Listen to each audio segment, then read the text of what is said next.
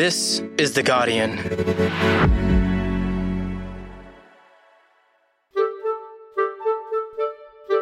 I'm Laura Murphy-Oates, coming to you from Gadigal land, and this is the full story. In Australia, buying, selling or possessing a nicotine vape without a prescription is illegal. But you wouldn't know it. Nicotine vapes are everywhere, in the corner store, in primary schools, and in the hands of toddlers. That's according to Health Minister Mark Butler.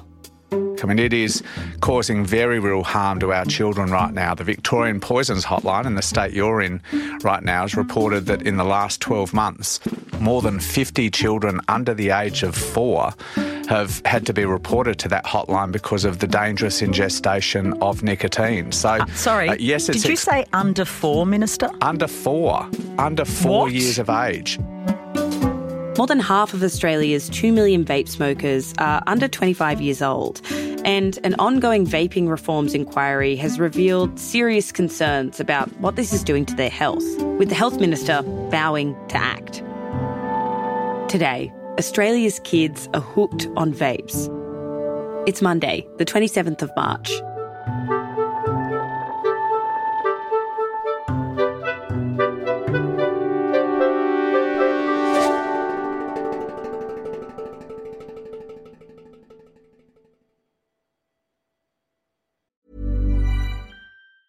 Tired of ads barging into your favorite news podcasts? Good news. Ad-free listening is available on Amazon Music for all the music plus top podcasts included with your Prime membership. Stay up to date on everything newsworthy by downloading the Amazon Music app for free or go to amazon.com/news ad free. That's amazon.com/news ad free to catch up on the latest episodes without the ads. Hey, I'm Ryan Reynolds. Recently, I asked Mint Mobile's legal team if big wireless companies are allowed to raise prices due to inflation. They said yes. And then when I asked if raising prices technically violates those onerous 2-year contracts, they said, "What the f*** are you talking about, you insane Hollywood ass f- So to recap, we're cutting the price of Mint Unlimited from $30 a month to just $15 a month. Give it a try at mintmobile.com/switch. $45 up front for 3 months plus taxes and fees. Promo rate for new customers for limited time. Unlimited more than 40 gigabytes per month. Slows full terms at mintmobile.com.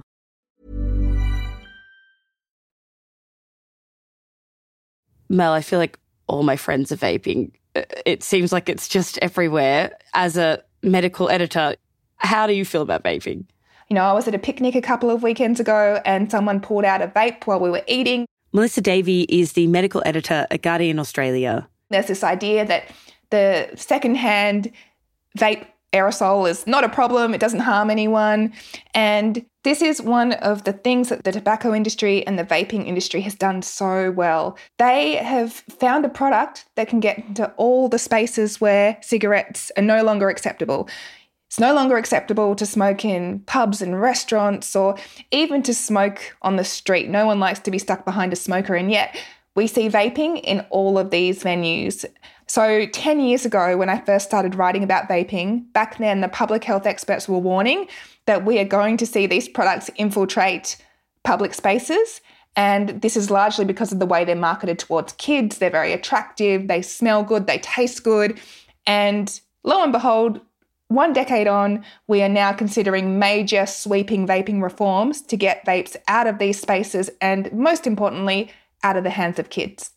So Mel, before we get into the proposed reforms to vaping laws, I want to talk about vaping and kids. We know that nicotine vapes are illegal without a prescription, and vaping of any form is illegal for under 18s. So how are kids getting their hands on them? So Australia's import laws are pretty hard to enforce and they're not very strict. So that means the market has been flooded with vapes, including nicotine vapes. And importers and manufacturers are just removing nicotine from the ingredients list. So that's how they get around the laws. And so these nicotine-free products that are getting through the borders often contain really high levels of nicotine. We don't know how much nicotine unless the TGA or public health authorities seize them from convenience stores or other retailers and then test them. But they're often found to contain really, really high levels of nicotine. And many people don't even realise this when they buy them, especially kids. So individuals with prescriptions for nicotine vaping products, so if you want to quit smoking, you can get a script from your doctor. You can order a 3-month supply for your own personal use for import, but that's quite a lot. And there is a belief amongst government authorities that people are buying their own supply and then selling them on. So this has created a black market.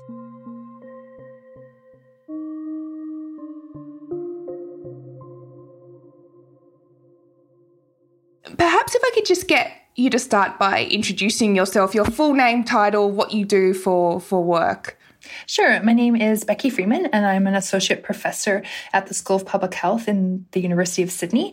And I've been working in tobacco control for over 20 years now. And I spoke to tobacco control expert Professor Becky Freeman from the University of Sydney, and she's been researching vaping addiction amongst youth, and she's been surveying young people. She recently surveyed more than 700 people aged between 14 and 17 years old, and she told me that there's a kind of perfect storm unfolding. When you have legislation that muddies the waters and makes enforcement incredibly difficult, you have companies who are intentionally exploiting that loophole, and then you have this perfect product that is really appealing to young people, is discreet and cheap and smells good, as being marketed to them on social media. All those things came together, and it's no wonder use has taken off here and become normalized so quickly. Right. The Federal Health Minister has also highlighted this issue, that vapes are actively being marketed to kids. A parent told us last week that they found in their very young child's pencil case a vape that was deliberately designed to look like a highlighter pen. I mean, these things are insidious. Can you talk me through the marketing tactics that are being used and why they appeal to kids, Mel? So social media is huge, and there's a number of ways tobacco companies and vaping companies use social media. So they pay bloggers and Twitter users, TikTok users to write about their products and share them. They often provide free products to bloggers and others who are on social media. Kids are obviously really large consumers of social media, so they might be seeing this. And from my own research of youth vaping and writing about it, suddenly I started getting ads on my own social media that kind of revealed a bit of what kids would be seeing. So I started getting videos of teenagers who look really young unboxing different vapes and talking about the different flavours and the colours and the packaging. One of my favourite companies. They honestly make amazing products, so I'm super excited to check these out. They sent me a few different two different flavours here. We got mint and we got gummy bear. They've also used celebrities in their ads. There's lots of ads out there with celebrities vaping. And then, of course, there's the packaging, which is a big one. So colourful packaging, colourful products, different flavours that mask the harshness of the taste, with quirky names, all of the kind of things that appeal to young people. Now, one of the pro-vaping groups is run by a tobacco company. That is quite common. Not all vapes are produced by Big Tobacco or owned by Big Tobacco, but a good portion of the companies are. And Professor Freeman said that these tobacco companies that are running vaping groups or funding them are recycling old advertising tactics used for traditional cigarettes. It's funny because I think sometimes we think, these are new products. It's a changed tobacco industry. They're changed products. They're sort of even trying to position themselves as partners in public health sometimes. But when you sort of boil it down and look at it, the advertising tactics that they're using are so old and tired and targeted at the very same young and aspirational populations. To me, in some ways, it's the same old ads, just new, shinier platforms. So Mel, what are the health impacts of vaping? So we have evidence now that e-cigarettes themselves cause poisoning. They can cause injuries through burns or immediate toxicity through inhaling, or they can even cause seizures. And we know that e-cigarette related calls to Australian poison information centres around the country have increased over the last 5 years. So these poisonings are occurring in toddlers, but also in adults. And as of November last year, there had been 88 poisonings of kids who had gotten their hands on vapes or e-cigarettes, and that's compared with just 15 in 2020. Of those 88 kids, 20 went to hospital. Wow. Mel, as you've mentioned, it's unclear how much nicotine is in any one vape, but testing has shown it can be incredibly high. What does that level of nicotine do to a kid or an adolescent? kids are getting nicotine in huge concentrations. They're puffing regularly. So use in children and adolescents specifically can lead to a lifelong addiction, as well as difficulties in concentrating and learning, because you can get quite jittery and anxious if you don't have access to the vape and the nicotine. And according to Quitline, we are now seeing young kids as young as 13 who are addicted and calling the Quitline for help. And this is quite unprecedented because Quitline was initially set up to help people quit cigarettes. But kids are trying to call now to get help for vaping. Some of the vaping addiction stories that Professor Freeman heard from the children she surveyed in her Generation Vape study were really quite shocking. I feel like the stories in that report really paint a strong picture. We actually asked kids of a similar age, so 14 to 17, to read out some of the anecdotes in it. Once we started vaping quite a bit more, like we inhaled and got headwinds off the nicotine, and I guess I was pretty addicted to that. It started off as a trend, and then it just gets more and more and more, and you end up addicted. I literally just told myself, like when I'm just like in bed at night, to just stop. Like, just don't do it. Like, why do I have to do it? But then when it's like there, I just feel like I have to. Like, I just give in. Shortness of breath I notice. And also going through the day, I'd sort of start to get agitated or sort of, I don't know, see it as something to lean on if I was having a bad day. Like I'd used to just duck off to the toilets and use mine, but I just kind of got sick of that. Mel, one of the big messages from the vaping industry over the past few years is that vaping can help you quit smoking, or might be able to help you quit smoking. I'm wondering if that's true and has good evidence for it. So in the TGA's vaping consultation paper, they looked at all the evidence and they reported that the overwhelming majority of electronic cigarette use in Australia is not to help people quit smoking. So people are taking it up and getting addicted to nicotine who never smoked before. So that's the first thing to note. So in terms of people who are smokers and are trying to use e-cigarettes to quit, there is some evidence that vaping can help some smokers to quit. And so the evidence does support nicotine vaping products being available to smokers who are trying to quit via a prescription from their doctor. But most people have success through other methods, whether that's nicotine replacement therapy or just quitting cold turkey.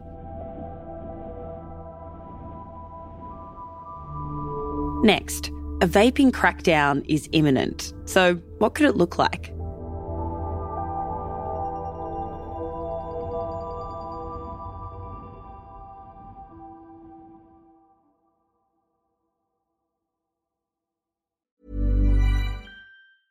Ryan Reynolds here from Mint Mobile. With the price of just about everything going up during inflation, we thought we'd bring our prices down. So to help us, we brought in a reverse auctioneer, which is apparently a thing.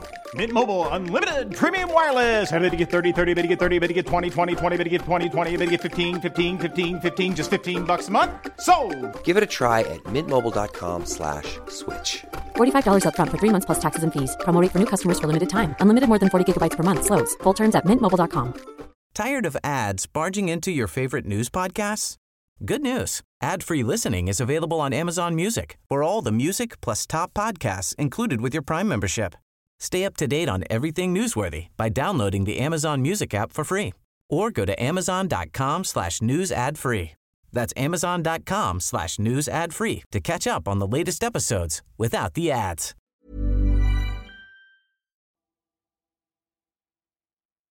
So Mel, the drugs regulator, also known as the TGA, handed their report to government last week. This involved releasing over 4,000 submissions to the public with a summary of those submissions. What did that report say? The TGA has proposed a bunch of reforms to try and crack down on youth vaping and the black market. So of those 4,000 submissions that came to the TGA, there were many health experts and researchers who contributed, and an overwhelming number of them said that they support tightening border controls around nicotine vaping products. Many want a ban on the importation of non-nicotine products as well as nicotine products, and that will remove that method of just removing nicotine from the label. All state and territory governments supported the tightening of border controls as well. So most supported closing the personal importation scheme, where you can bring in e-cigarettes and order them for your own personal use, and that the only way to get your vaping products would be through a pharmacist.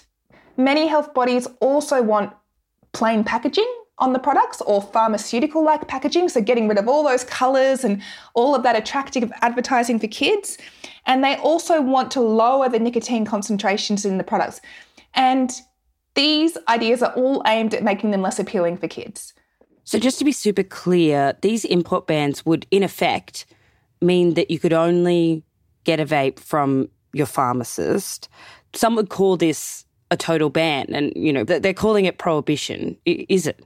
This is another tactic that the vaping lobby and the tobacco companies have really exploited well. But no one is actually suggesting a ban or prohibiting vaping products. So just like many, many other drugs, just like other smoking cessation products like nicotine patches, you can get them via a script from your doctor. It really doesn't ban it at all. And it's actually very, very easy, we know, to get a script from your doctor. There's heaps of online GPs that have set up exclusively for prescribing vape products. So yes, this would be a big move. It would be big reforms, but it's in no way a ban. And no one has even suggested banning vaping altogether. Would the import ban on both nicotine and regular vaping products end the black market though, Mel? Or is there still, a loophole that could be exploited there? Oh, it's hard to say. It would certainly make it much harder. And it's certainly the most likely measure to crack down hard on the black market. But things always get through, right? What these reforms would do would make it much easier to police and much easier to monitor what's going on. And it would reduce the supply to a point that seeing the wide availability of the products in the black market would surely be reduced. Kind of turns it from a flood to a trickle. It's a good way of putting it, exactly. So Mel, earlier you mentioned that a significant portion of vaping lobby groups and vaping companies are linked to big tobacco. How could these companies shape the future of this reform in Australia? So big tobacco knows they're not popular anymore. People know that they're responsible for the deaths of millions of people each year through cigarettes, right? So what big tobacco does is it spends millions of dollars on PR firms and on lobbyists in Canberra who specialise in getting into Parliament House and getting in the ear of politicians and health officials. And often the people who manage these PR firms are former political staffers. So they know how the system works and they've already got really good contacts. The other thing big tobacco does, as we mentioned earlier, they also spend big on social media campaigns and they use front groups and third parties who do their lobbying for them without making it immediately apparent that big tobacco are the ones funding these groups. And so just as another example here, there's a group called the Alliance of Australian Retailers, and that group was set up to oppose the government's introduction of plain packaging. So we now know that cigarettes have those graphic labels, but also very plain packaging with no promotion of cigarettes on them. And we saw this retail group rise up and oppose it, saying that it would be really, really bad for industry, but it was in fact funded by big tobacco. So Responsible Vaping Australia, who we mentioned before, are doing the same. They claim to represent retailers, but in fact they're funded by British American Tobacco. And they are heavily lobbying for a relaxation of vaping laws. So we know that this lobbying has had success in the past, okay? So the former Health Minister, Greg Hunt, really did try and take on vaping. And he wanted to ban the importation of vaping devices. And that was his policy. However, there was a coalition revolt led by the Nationals back in 2020, and they just absolutely opposed this, would not support it. And in the end, Greg Hunt was rolled on that policy. He had to back away from it. And so now we have very lax laws around the importation of nicotine vaping products. To his credit, my predecessor, Greg Hunt, tried to put in import controls on these products. He recognised how unhealthy they were, what a menace they were, but they only lasted a couple of weeks before he was rolled by his own party room that has a whole lot of very strong pro-vaping advocates still in it. We're in a very different time. We have a different government. Could you see a similar revolt happening in Canberra? Could you see any other big barriers going forward to serious reform? I don't think that the tobacco and vaping industries have the influence that they want at the moment in Australia. So what happens now is that the TGA has made a bunch of recommendations to the minister based on the submissions. Now, we don't quite know what those recommendations are. They haven't been made public yet, but the health minister is now considering those recommendations about what to do about vaping. And we know that in April, the health minister is holding his second tobacco control roundtable. So no doubt these measures will be up for discussion then. We also know that tobacco companies will throw everything they have at this, and we're already seeing that with the lobbying efforts in Australia at the moment. We just spoke earlier about all the different ways that big tobacco are trying to have influence. So the government will take its time with this process. They still want to get these reforms out by the end of the year, but they know how big tobacco has a history of reacting to any attempts to curb use of their products. And in my interview with Professor Freeman before this announcement, she said we just need to do the right thing and get it right. We know what we need to do. We just need to get on with it and do it. We've heard very clearly from young people, it's the easy access to these products and how attractive the products are to them. Like, let's not go down this convoluted path of like, oh, maybe we should try some things like let's ban flavors or, oh, let's change the packaging and see what happens. It's like, no, the easy solution here is access. Let's prevent access. That was Guardian Australia's medical editor Melissa Davey and Professor Becky Freeman. You can read Melissa's Generation Vape series at theguardian.com, plus her latest reporting titled Overwhelming Support for Regulation of Vape Imports Amid Health Emergency, TGA reports. We've linked to both of those on the full story page. This episode was produced by Karishma Luthria and Camilla Hannon. Sound design and mixing by Daniel Simo. The executive producers of this episode are Miles Martignoni and me, Laura Murphy-Oates. Okay, thanks for listening and catch you tomorrow.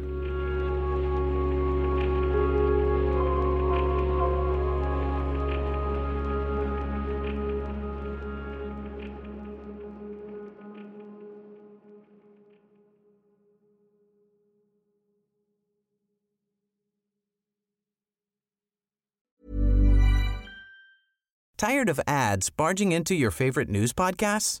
Good news. Ad-free listening is available on Amazon Music for all the music plus top podcasts included with your Prime membership.